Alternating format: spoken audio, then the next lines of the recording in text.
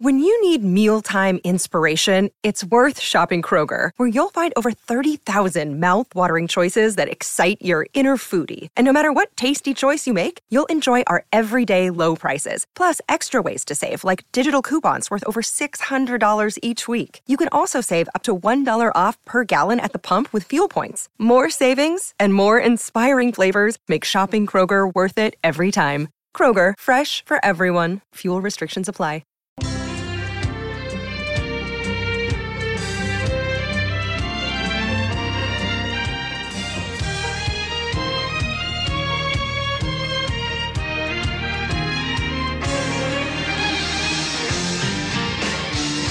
What's happening, everybody? We have a new episode of Crossed Up. Bob Wankel, Anthony Sanfilippo, and Anthony, I'm going to jump right into it, man. Don't want to waste any time with the pleasantries and the long intros. We're back. We're doing a second show like we told the people we would do. We are men of our word. Here we are doing a second Crossed Up this week. Yep. I told you we're back, baby, and we are back. Anthony, what's going on, man? Hey, not much, Bob. Looking forward to doing this twice a week. Although if we have more weeks like the Phillies had this past week coming forward, we might not be looking forward to doing these twice a week.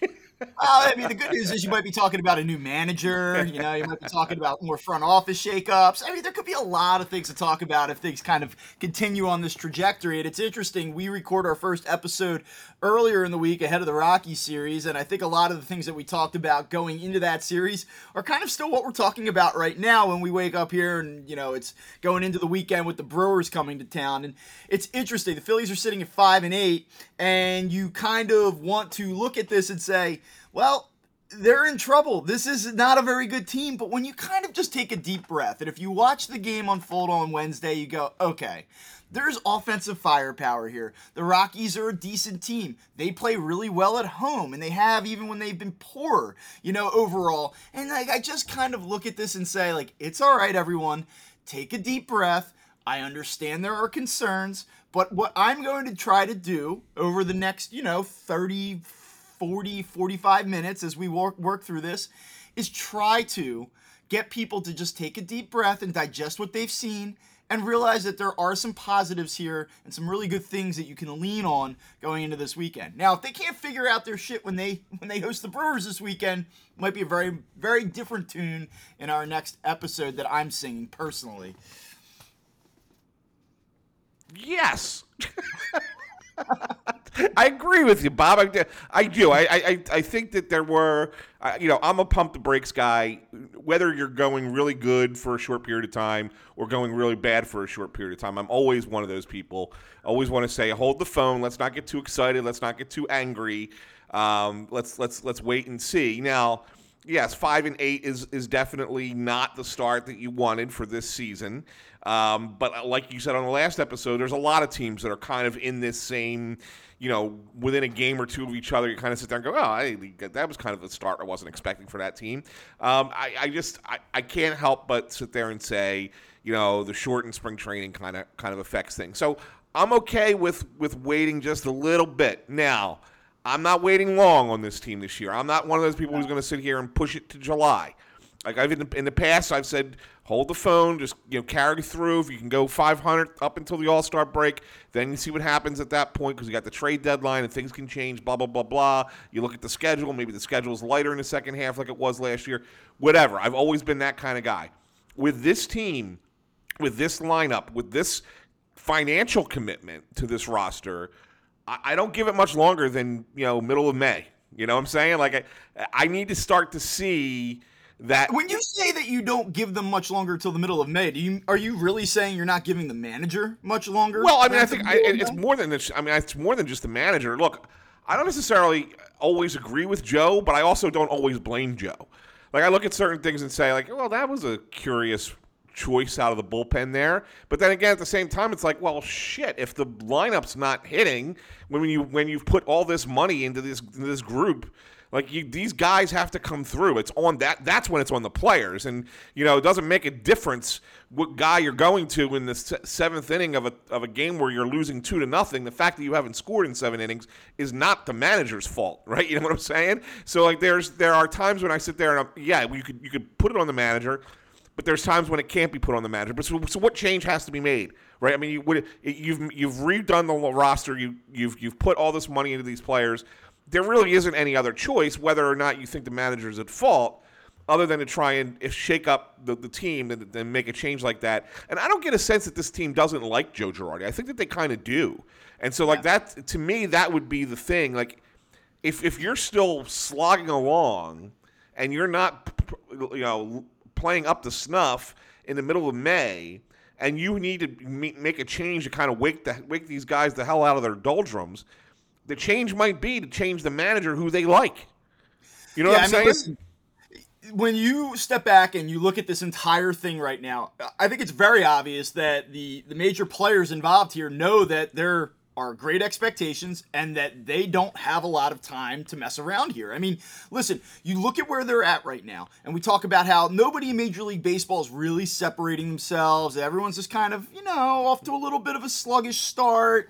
Except here's the problem. You look in the NL East, yes, the Atlanta Braves are right there. The Washington Nationals are right there. The Miami Marlins are right there. The one team that isn't right there, though, the one team that has come out with their foot on the gas right from the jump, it's the Mets. And listen, we can do the LOL Mets thing. We can talk about ads, the Mets.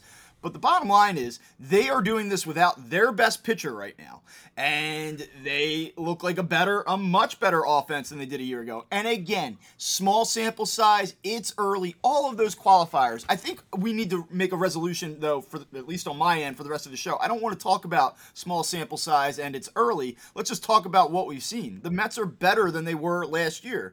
And if you continue to stumble out of the gates and find yourselves 7, 8, 9 games down by the middle of May, that's going to be a hell of a gap to chase down when you consider the talent on that team and the fact that their owner is ultra motivated to win and will keep his foot on the gas. So the Phillies are not in trouble right now as it sits. They're not screwed. They aren't incapable of making the postseason, but they do have to get going here. They can't afford to fall behind by a week's worth, 2 weeks worth of games. That's a sizable deficit to cut, and they're not going to be able to do it, in my opinion. Now, that being said, you step back, look at the rest of the National League. You just lost 2 out of 3 to Colorado. You've got a pretty good Milwaukee team coming in here this weekend. Like, if you think that the Phillies going into the season were a wild card team, which I didn't think that they were going to win the NL East. These are the games you have to win now. You have to be able to come in at home and beat a team like Milwaukee, who is off to a pretty good start, but they're not world beaters. So you have to get into a spot here where you start to play a little bit consistently and get everything to fire at once. You saw the offense sort of come to life a little bit those last 2 games in Colorado, but they dropped one of those games because they couldn't get the bullpen to perform when it needed to. It just seems like all these parts right now are misfiring a little bit, and so you hope that coming back home now after a rocky start, they can stabilize and try to find their footing a little bit. Yeah, and it's the thing about going up against Milwaukee is and I don't know if I said this on the last episode or if I was arguing with my kids about Milwaukee. All these conversations kind of blur together. You're not a Milwaukee guy, I know that. I'm not. I like obviously their rotation, their bullpen is really good. I mean, I'm not going to deny it. I mean, it certainly are. But I just think their lineup is crap. I really do. I don't think that they can win anything with that lineup. And so, to me, what I want to see more than anything else this weekend in this series is I want to see the Phillies dominate their lineup. I want to see their Phillies pitching dominate Milwaukee's lineup. I still believe firmly, and one game in Colorado is not going to be the ha-ha, I told you. But, I mean, I still firmly believe that this offense will find its footing, and it will do what it's supposed to do, okay? Let me just jump in right here. It's amazing. So you step back and you look at how bad this offense has been, and they can't score, and all of these things. They are number 5 in Major League Baseball in OPS right now. Number 5, 760 OPS. So you step back and look at it from a big picture, and you're like, they're underperforming, but they still are producing at an elite level, at least by that metric. And I know that OPS isn't the end-all, be-all, but when I scan all of the traditional statistics versus the advanced analytics, to me, OPS is the nice middle ground. It is. What damage are you doing? Yeah, no, absolutely. It's a good number to look at, especially when you're looking at team statistics, because then it's not a small sample size, right? I mean, you could look at an individual player and say, well, it's only been 56 at bats or whatever. Okay, fine. But when you look at a team over the course of 13 games, now you're looking at a much larger number. And when you look at it and you say, oh, wow, they're 5th best in baseball. Oh, okay, that's not bad. That's actually pretty darn good, right? So I mean, I think that I believe in this offense. I really do. And my skepticism usually year in and year out is in the bullpen, but this year it's a little bit more. I kind of like the back end of the bullpen. I don't like. I'm not certain. I'm still kind of in flux with the front end of the bullpen, but the starting rotation to me is, and we talked about Aaron Nola last episode. We talked a little bit about Zach Wheeler. I'm not so worried about Wheeler so much, but guys like Eflin didn't have another. He had another rocky start against the Rockies. That's a little bit concerning. Kyle Gibson seems like he only can get you so far, and then he kind of doesn't have it after that. And then they don't have any. Obviously, they don't have any depth behind those 5 guys. So, that is where my concern is. I want to see these guys come out here. Their 3rd time through this rotation. They should be getting up to where they should be on their pitch counts to be able to throw your 100 pitch games, okay, or at least close enough to it. I want to see those games this weekend against this lineup, because if not, Bob, then I start to sit there and go, as good as I think this offense is, I don't know if they're going to be able to out-hit the problems of the pitching staff consistently enough over the course of a season. So it's really interesting when you look at the starting rotation, and I kind of coming in felt that this was a strength of the team so long as all 5 guys stayed healthy and stayed on the field. And that, I think, to me, take the offensive struggles, and I understand that there have been some, and there have been games that have been very frustrating where they're just not generating the type of offense you'd expect, but the starting pitching to me is really what's been the surprise so far. But there are 2 different ways to look at this. So first of all, so far, 13 games, starter ERA this year, 5.43. Horrible. 6th worst in all of baseball. But one of the things that we've kind of been focusing on is, wow, they're not getting any length out of their starting pitching. I mean, there's nobody that's really getting deep into games. But this is really problematic across the board. When you look at the entire landscape of Major League Baseball, they're still top 10 in innings per start from this rotation, and you kind of go, wow, they're going 4, 5 plus. They're not getting any length, but this is what we're seeing all across the game right now. Yeah, and I understand that again, but if this is really, like you said, a strength of this team, it's got to be the strength of this team. It's got to be a strength of this team. It can't be, well, we'll get there eventually sometime down the road in the summer. It's got to be a strength from now. And that's my concern, and that's why I sit here and I say that. I want to see them. I want to see them have a good series against a not so good lineup. Well, what's interesting is if you're a Phillies fan, and we do this, and we'll do this 35 more times throughout the course of the season. This is a big series. They've got to win this series. They need to make a statement. They need to get hot. But forget the wins and losses here. Right. Just look at this series and the way it lines up. Tonight, you have Ranger Suarez, who was a revelation a year ago. Tough start against the Mets his first time out. Again, delayed spring training, a little bit behind schedule to be expected. He was decent against Miami last Saturday.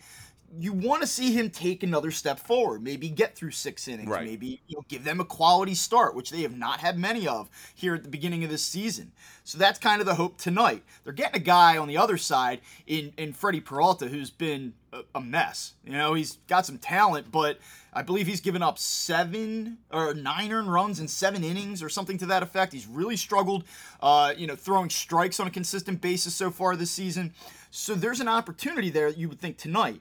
Just keeping it in focus with the pitching, tomorrow you get Zach Wheeler, and this is a hold your breath night. And forget the final line.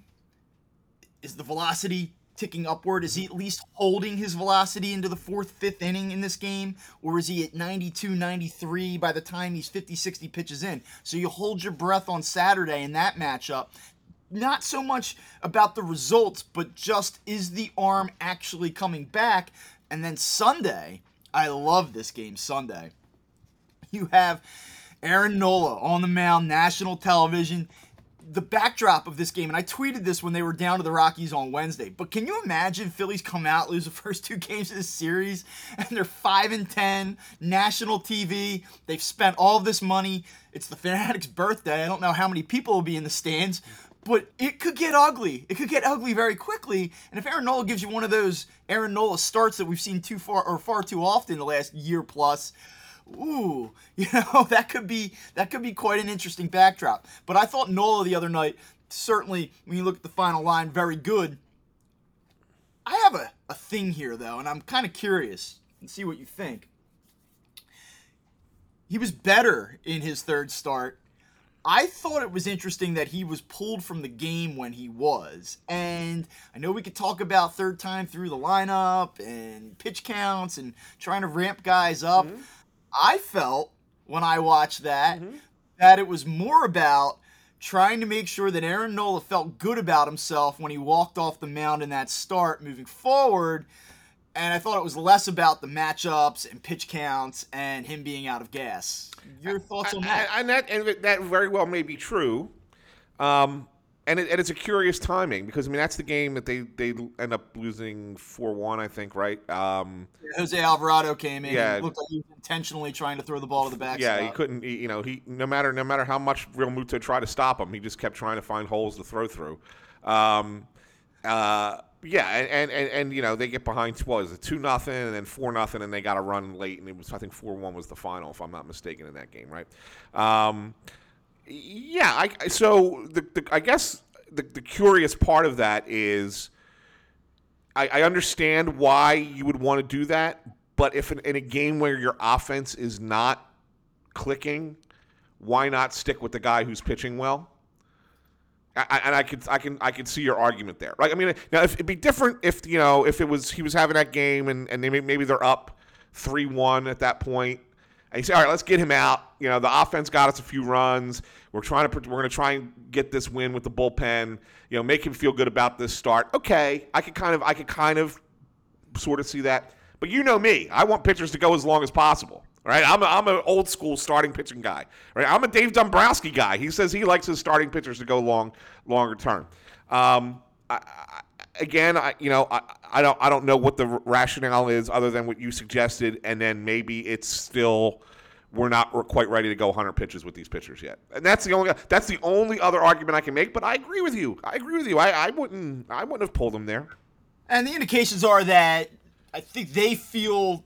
Fourth, fifth start, that's where you sort of take the training wheels off and let him rip.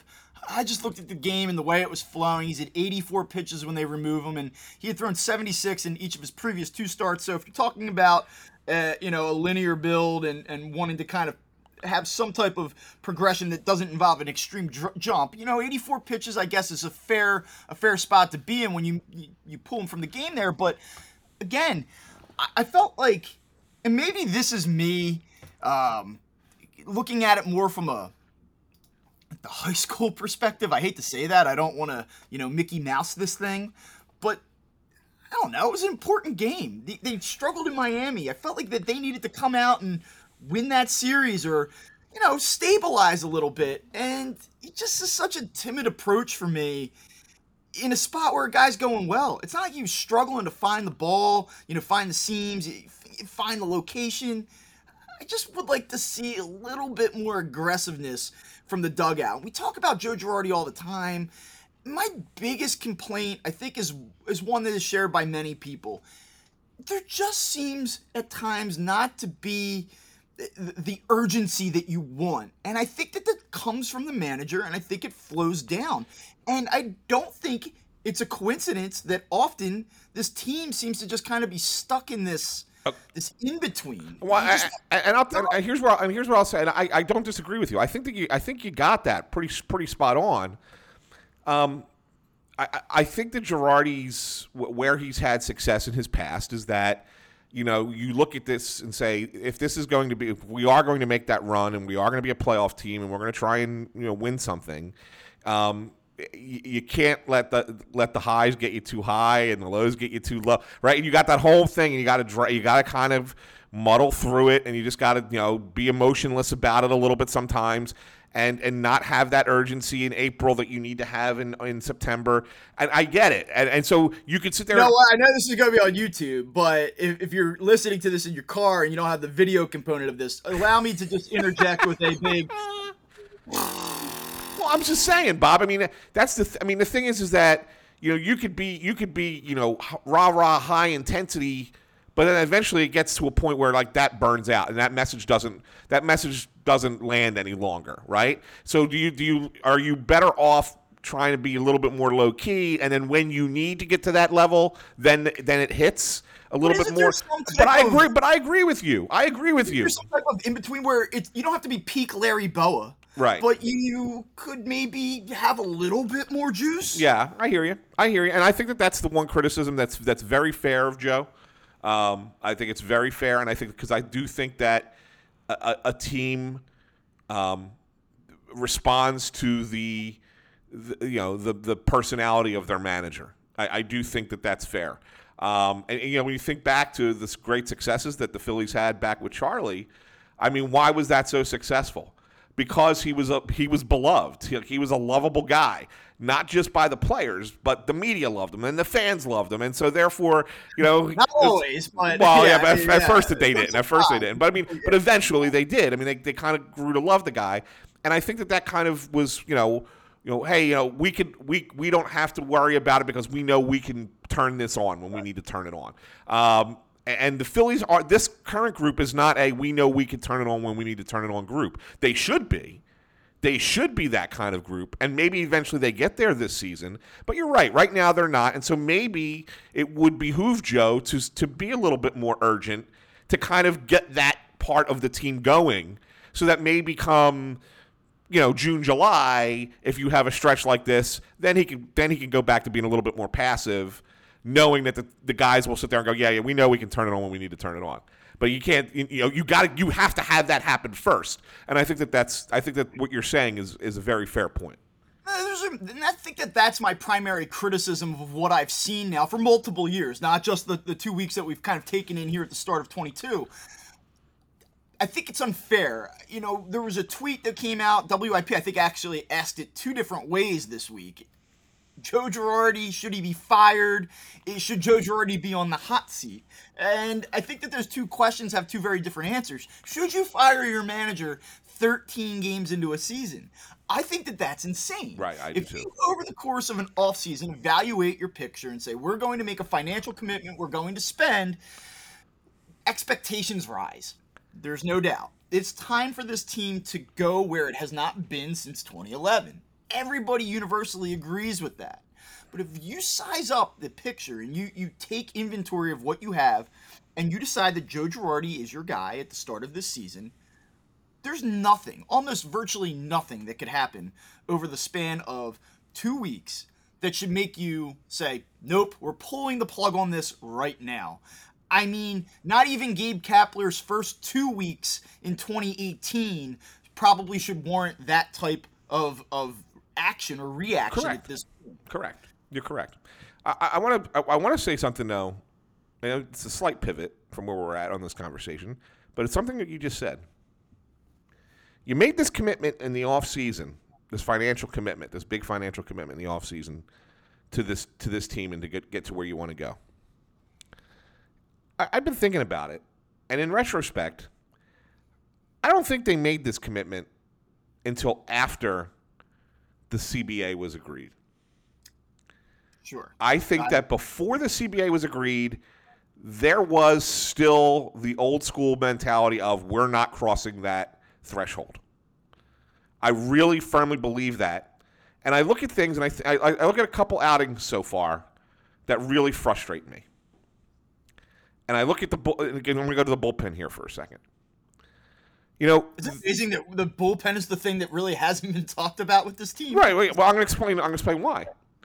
So the Phillies did not bring back Hector Neris in a role that he would have been. Now, obviously, you didn't want him to be a closer anymore. It was not something that he could really do well. But what he did do well is that 7th, 8th inning kind of role, 6th, 7th, 8th inning, give you an inning or an inning and 2/3 or 2 if you needed be, and pitched really well.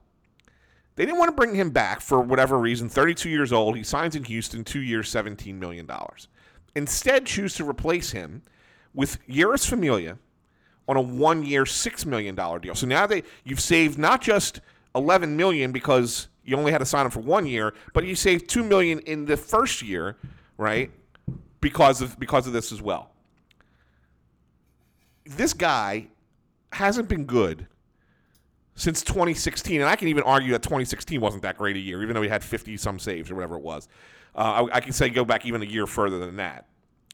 The point is that to me is something where you're looking at it and saying we need to go cheap here, and then you look at the results so far, and Familia has not been good for the Phillies. Kind of let 2 games get out of hand so far this season. I mean, he gives up the home run, right, against C.J. Cron, which is a killer. That's a lot. But also had another relief appearance where they were only down a run or something like that, and he gives up. I think it was that same game we're talking about, right? It was the 4-1 game where it was 2-0, and then he gives up 2 more runs, and then it's 4-0. It's like, well, all right, now you're not coming back. You just knocked the team out of contention. Meanwhile, Hector Neris is pitching lights out. Again, 5 appearances. Only 5 appearances, lights out for Houston. Like, would you rather have that at the back end of your bullpen right now with this group? Like, Familia is the one guy in the back end. Like, I like Brad Hand. I like Knievel. I'm not a fan of Alvarado or Familia, and that's where I get a little bit concerned with the bullpen. I don't think either one of those guys are guys you can trust. So Hector Neris, 6 appearances, 5 1/3 innings pitched, 2 hits, 1 hit batter, no walks. Opponents hitting 111 against him with a 0.38 WHIP. 2 years, $17 million. Fairly, I think, reasonable deal. $8.5 million a year over 2 seasons. And I know that Hector Neris was not loved in this city, and he had his moments. I mean, hell, there were at least 2 different occasions where he was on the brink of being run out of here. But he sort of stabilized himself, and you talk to people in the clubhouse, they love him. He was a great guy. I don't know. It is an interesting thought that you have about the sequencing. And I mean, they did go out and they spent 6 on Hand after the fact, like you were alluding to, but 6 on Familia. 10 on Knievel. It's not as if they're not spending any money, but yes, there's like a line of demarcation there in which they kind of decided, okay, how are we going to allocate this money? And I think if they were able to kind of hit the reset button on the offseason, they probably would have handled this differently. I do think that's certainly fair. And yes. I think that's the frustration to me, because it's almost like, and I'm not blaming Dombrowski here, because I think Dombrowski was operating within the parameters that he was given. Yeah. So my complaint is more with Middleton and ownership, that they kind of moved the goalposts a little bit, almost like before they had the agreement in place. It was almost like, yeah, we're staying the course, doing things the way we've always done, and then once you come back out of it and you can go, okay, we could sign Schwarber and Castellanos and and really make a run at this. Okay, now we'll spend the money, and you've already done half of your work. And the last thing I want to do, I truly don't want to talk about the CBA. I don't want to talk about this, but no expectation, no ability to kind of read ahead and have a feeling about how those negotiations were going to play out. Do you think the Phillies were? I mean, I guess you do. I find this to be a little bit surprising, though. Do you think the Phillies were caught off guard about how the CBA played out? It's not that I think that they were caught off guard. I think where ownership was kind of caught off guard was how quickly the players would give in a lot of ways. I mean, I think when we were talking, Bob, briefly while this whole thing was going on, like we were all looking at it and saying, they don't start losing money until May 1st, because that's when they have to start giving money back on the TV deal. So they could, the ownership, I think, was willing to drag it out. I think they were willing to drag it out into April, beyond where they did. And then all of a sudden, you had a deal mid-March. It's like, whoa, what happened? And I think that's where the players kind of gave in a little bit. Yeah. And I think that maybe caught the Phillies a little bit by surprise, that the players gave in there. And then, of course, you come back out of it, and it's like, okay, now we still have to add a player or two, and you had 2 guys who both play the same position, but who can really help your lineup. Both wanted to come here. And, you say, well, if we throw that money, now we have to cross this threshold. Okay, fine, we'll do it. We'll finally spend that money that we need to spend. But you could have had that plan from Jump Street. And if you had that plan from Jump Street, if you knew you were going to go over the there's the no limit, doubt. If they knew that they were going to spend, hey, on October 1st, this season, you're going to get $225 million plus to spend. Right. They would have built this team differently. It would have been built differently. And so that's why I put the blame right now on if there are shortcomings, if you look and say there's no depth in the starting rotation, or the bullpen could be a little bit better, or you didn't really look at defense when you were putting this thing together. Like whatever little part of the team that's not right now, I think you put that on ownership for not being willing to commit the money that they committed until it was far enough down the line that you really couldn't go back and fix everything at once. Who's the guy I'm thinking of? He pitched for the White Sox, Carlos Rodon. Yeah, went to sign with the Giants. Time with the Giants. I mean, again, it's early, but 2 times through, and a guy that's had some success the last couple seasons, and he's looked very good in 2 starts. So that would be and signed a reasonable deal this offseason. To me, you talk about a team that lacks pitching depth in the starting rotation, and a move like that might have made quite a bit of sense. Now, they might tell you, hey, listen, we went out and traded for Kyle Gibson last offseason. He's making decent money. We love Ranger Suarez, Zach Eflin we believe in. And so a guy like Rodon doesn't make a ton of sense because we have 5 really good guys, but, I don't know. Yeah, but you don't have 6.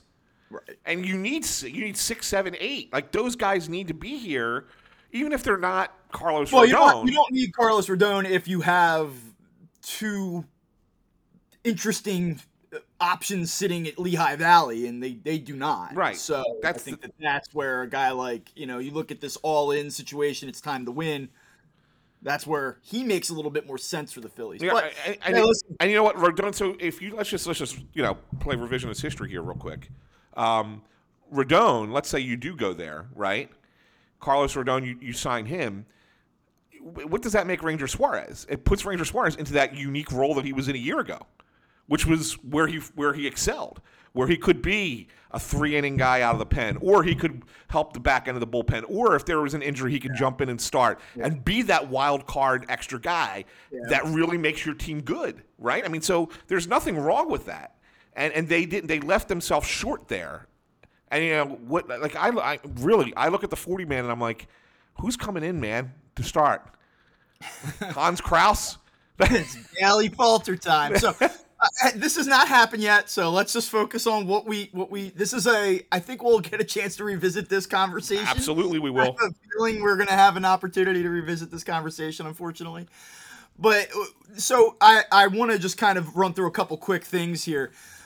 You see the week that Kyle Schwarber had in Colorado. Are we off the panic button on Kyle Schwarber? I mean, I don't know that you or I were ever on it, but I know that the city was melting down through 10 games after watching him bounce into double plays every other night. Well, I was never on the panic button, but I also had tempered expectations for him to begin with. He's not a 300 hitter.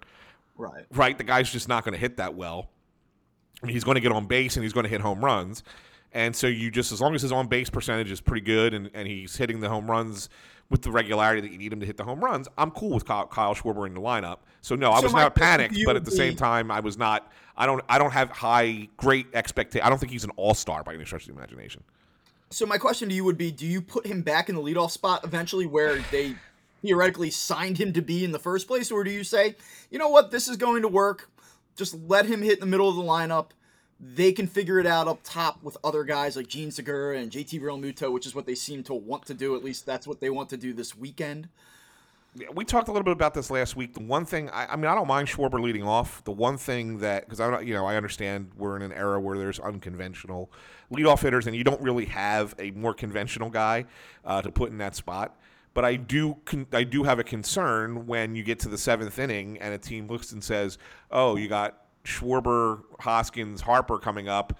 Let's go get a lights-out lefty out of the pen," and we got 2 out of the 3. Right. I mean, so that to me, and that's at the top of your lineup every time.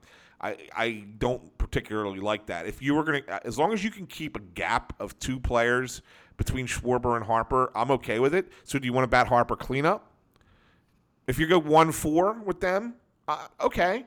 If not, if you want to keep Harper at 2 or 3, then you got to bat Schwarber down, and I'm okay with that too.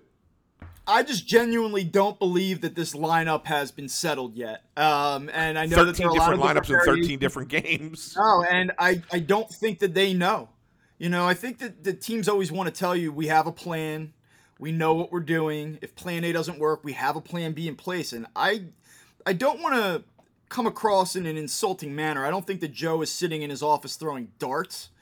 But I do think that he thinks about this lineup and says, I just don't know yet. And that's not ridiculous. I mean, you're talking about 2 weeks. So but I just think that we are going to continue to see this lineup jumble again and again and again over the next 2 to 3 weeks. I know Joe kind of expressed that we want to try to stabilize things at the top and run with this Real Muto, Segura. If Real Muto's not playing, Badgene the one. I just don't think that they have any stability there whatsoever, and I wouldn't be surprised if they don't figure this out for at least a few more weeks. And don't be surprised, Bob. I'm going to throw this out there, too. Great, I'm going to love this. You are going to love this. And it could be as soon as tonight, but probably maybe not till the next series. I think Odubel's going to be back in this on this roster. Yeah. Absolutely. And if they still have some volatility at the top of the lineup, he might get a couple shots up there. He might. I think that if you've read me, listened to me over the last 2 years,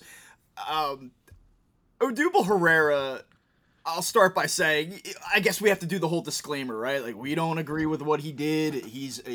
I guess he was a bad guy. Maybe he still is. Different people have different beliefs about, can you rehabilitate yourself after something like that, or is that just kind of ingrained in you? And we don't need to dive into the morality issue here. I'm not really interested in having that conversation at this point. But just from a purely baseball standpoint, when I look at Odubel Herrera, I think that there is a place for him on a major league roster. I do think that he's a useful player, and I think that when you look at the Phillies' continued deficiencies in the outfield on multiple levels, Odubel Herrera probably should be in this lineup.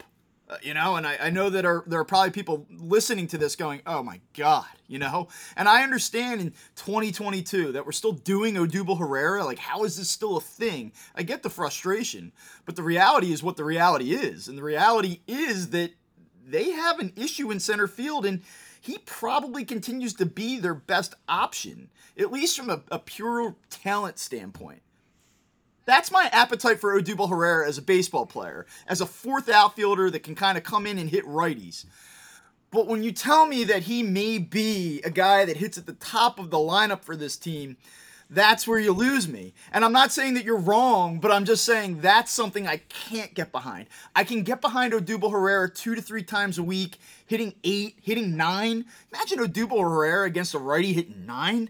Like, then you got yourself some juice in your lineup. You know that you have a deep lineup at that point. But Odubel Herrera running out batting leadoff, that's something that if you're watching this right now, you can see my face as I'm saying this. I mean, I'm completely exasperated by that. and I tend to agree with you. Like, I've my argument for Herrera for last year and this year is, yeah, he's not a leadoff hitter, he's not a 2-hitter, he's not a top of the lineup guy, but you could do a hell of a lot worse than Odubel batting at the bottom of your lineup and playing half the time or platooning in center field. You could do a lot worse in this league, and a lot of teams do a lot worse in this league than Odubel does. I mean, if you really look at his numbers from last year, they're not awful. They're not great, but they're not actually really not bad when you look at what he did down the stretch, and they're really not bad when you look at what he did down the stretch, especially against righties. Yeah. So I mean, they're not awful. You can unlock the value of Odubel Herrera. I can't believe I just said this, but you kind of can unlock the value of Odubel Herrera when used properly. And using him properly does not entail putting him out there 6 times a week, especially against lefties, especially at the top of the order. But I do think that he is a useful, tweener, fourth outfielder type. Lengthens your bench, too, in a lot of ways. It sure does. I mean, because when you look at it right now, that's another concern that I have, is that they don't have a bench. I mean, so I had this thing here, and I told you we were going to try to keep it to 45 minutes, and I'm watching the clock tick away at 39 now. But I do kind of have a couple questions here, and it sort of, I guess, all ties in together, and so we can just sort through all of this at once. The Phillies bench has not really been talked about at this point because some of the prominent players have struggled, because the starting pitching issues that have existed. But at some point down the line here, and probably sooner rather than later, we're going to have to talk about the bench and how this thing stacks up, especially as the roster sizes shrink and all of that. You have Alec Bohm, who had the nightmare game against the Mets in the opener, game 4 of the season, has since been a little bit better defensively. He's swung a hot bat. You have to keep him on the field at this point, right? Didi Gregorius looks like he's day-to-day with an injury, the hand issue. Johan Camargo has been awesome. Bryson Stott has been disappointing. What do you make of this whole thing? I guess if we can just lump all of this together. Yeah, I mean, it's kind of weird, right? I mean, and the thing is that just as soon as you're ready to say, well, okay, we got to keep Bohm in a lineup, Stott's struggling, maybe you send Stott down, get him playing regularly in AAA, and get his swing back or whatever he needs to do. And then inevitably what's going to happen, that Bohm's going to have another bad game at third, or he's going to start to go cold, and it's like, okay, see, now what do we do? So it's kind of a tough call, but I do think that might be the right way to go, at least for a short term, Bob, is maybe go with Bohm at third, and then, Didi assuming Didi's healthy, obviously he has the hand injury. We're going to see what that is. But you got Didi, and then you got Camargo, who can kind of play either position if need be, or Bohm can go over to first and give Reese a day off or give Reese a DH spot. And I think Stott, I mean, look, I saw a couple of this. I mean, he's 0 for what? 0 for 18 now. But, his last couple of at-bats weren't brutal in Colorado. He made some nice contact on a couple of balls, hit the ball hard, just right at people. I mean, the last at-bat was a strikeout, but he was sent up there with the intention of trying to just get on base, take some pitches. And he took the first. He was up 2-0. And then the next 2 pitches were borderline strikes. 2-2, and then eventually he strikes out on a slider that he had no chance on that he swings at. But so I think that he's close, and I think he's the kind of kid that can get it back quick. I don't think he's like a Scott Kingery type, right? Yeah. I was just going to say, I like his mental makeup. I think that he has a plan. I think that even struggling here early on, I'm not really sure that his confidence is wavered or anything of that nature. And he's talked a little bit about being a little bit jumpy, making contact a little bit ahead of where he wants to be. It's very obvious there is a little bit of a press going on here. The strike zone sort of expanding on him a little bit. And the thing that was so impressive about him in Clearwater was, wow, look at the pitch selection. He knows how to work counts, when to get his pitch. And we haven't seen that as much lately. My concern with Bryson Stott is 2 things. And listen, the last 5 games, he's 0 for his last 16, 7 strikeouts. He's only been on base once. He's walked once. The problem that I have is, and we're talking here on April 22nd, you go back to last Friday, and since the 3rd game of the Marlins series, he went 0 for 5, then he went 0 for 3 on, I believe, Monday night, and then had a pinch hit on Tuesday. And granted, there's been a day off mixed in here, but you're talking about 8 plate appearances, 9 plate appearances for a guy over a 6-7 day span. And the thing that you talked about with Bryson Stott was, I don't care if he plays second, short, third, all of the above, but he's got to get consistent at bats. Yeah. And so if Joe, needing to win now and needing to win early and get this team righted, feels that Bryson Stott isn't the guy that's going to do it, then you got to get him out of here. You can't do this thing where, we'll play you every third day, we'll give you a pinch hit the other days, and you're getting 7 to 10 plate appearances a week. It's not going to work. Yeah, no, you're right. You're right about that. And the thing of it was, Bob, and I think that 0 for 5 is what, I mean, he struck out 5 times in that game, right? I mean, if I'm not mistaken. At least 4. Yeah, I think he just did strike out 5 times, right? And it kind of got lost a little bit because it came in a 10-3 win. It was the one game that they win in Miami and everybody else hit. They got out to an early start, so you kind of say, no big deal. But yeah, I mean, that was the game where you said, yeah, this is something we have to look at now. Yeah, when you strike out 5 times in a game, there's the other team's got something figured out on you, and you don't know what it is, right? Mm-hmm. I mean, so that's the key. I mean, he's got to figure out how teams are pitching him.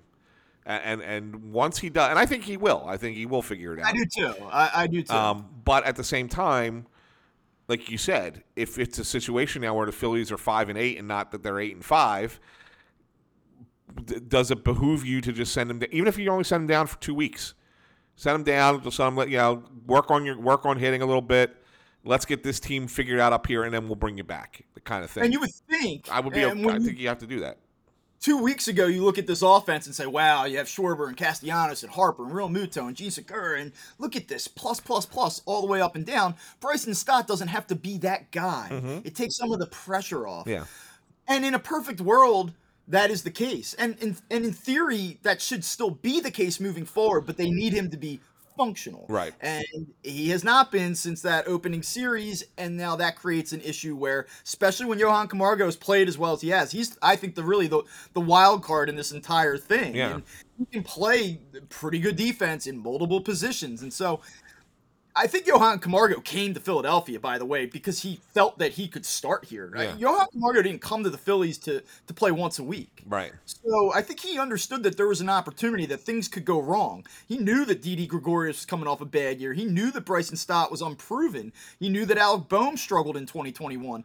He knew what was going on when he came here, and so far, to his credit, he seized the opportunity. And if nothing else, it creates a little competition. The Phillies have enough pressure to compete and win games as it is, but internally on a roster, there's a difference between external and internal competition.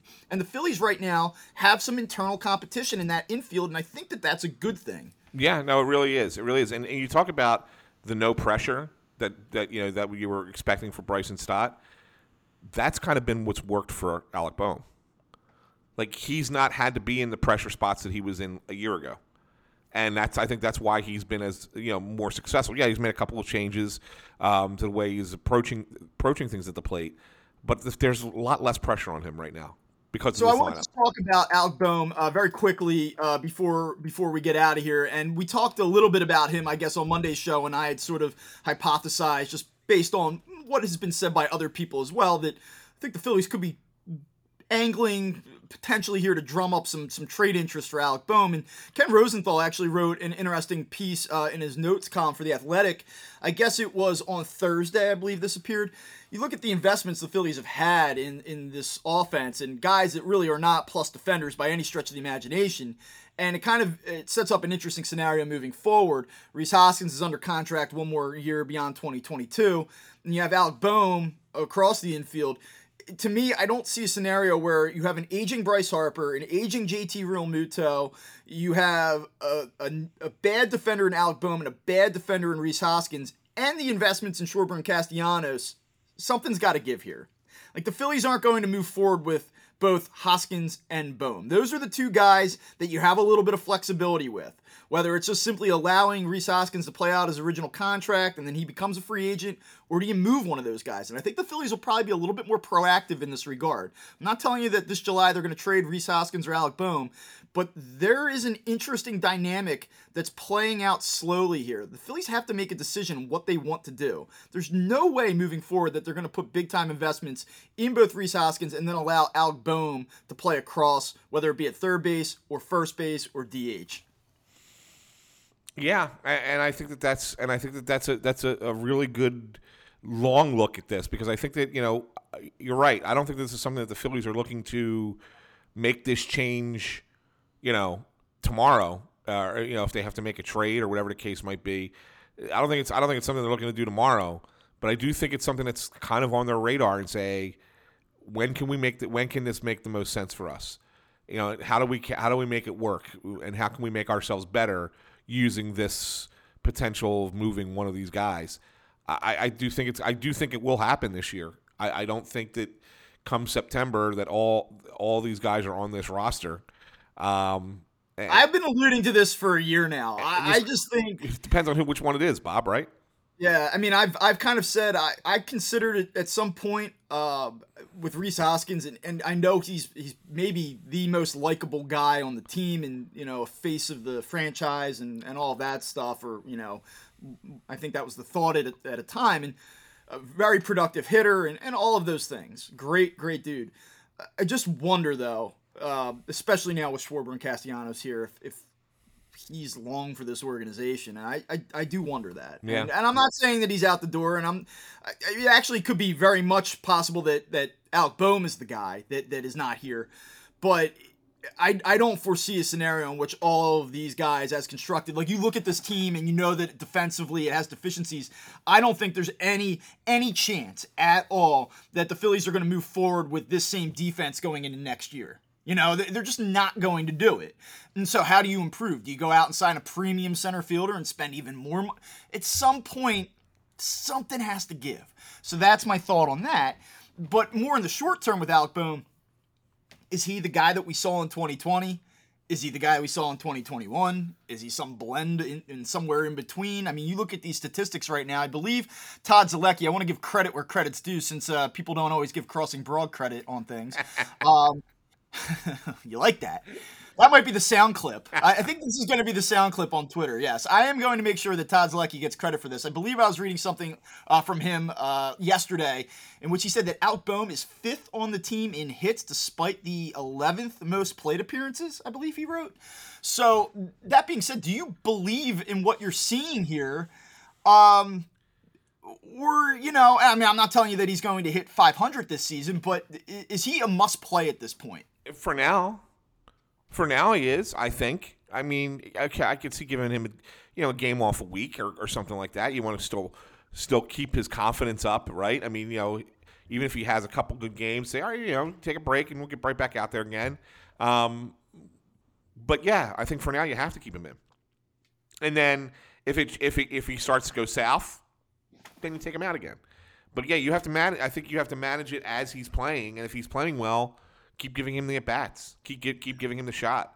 Wouldn't that be a cool story? Listen, he comes in and he has this disastrous start and everybody's crushing him. He does the save face thing after the game. And I know that we all gave him a round of applause about how he handled it. I did. I thought he handled it very well.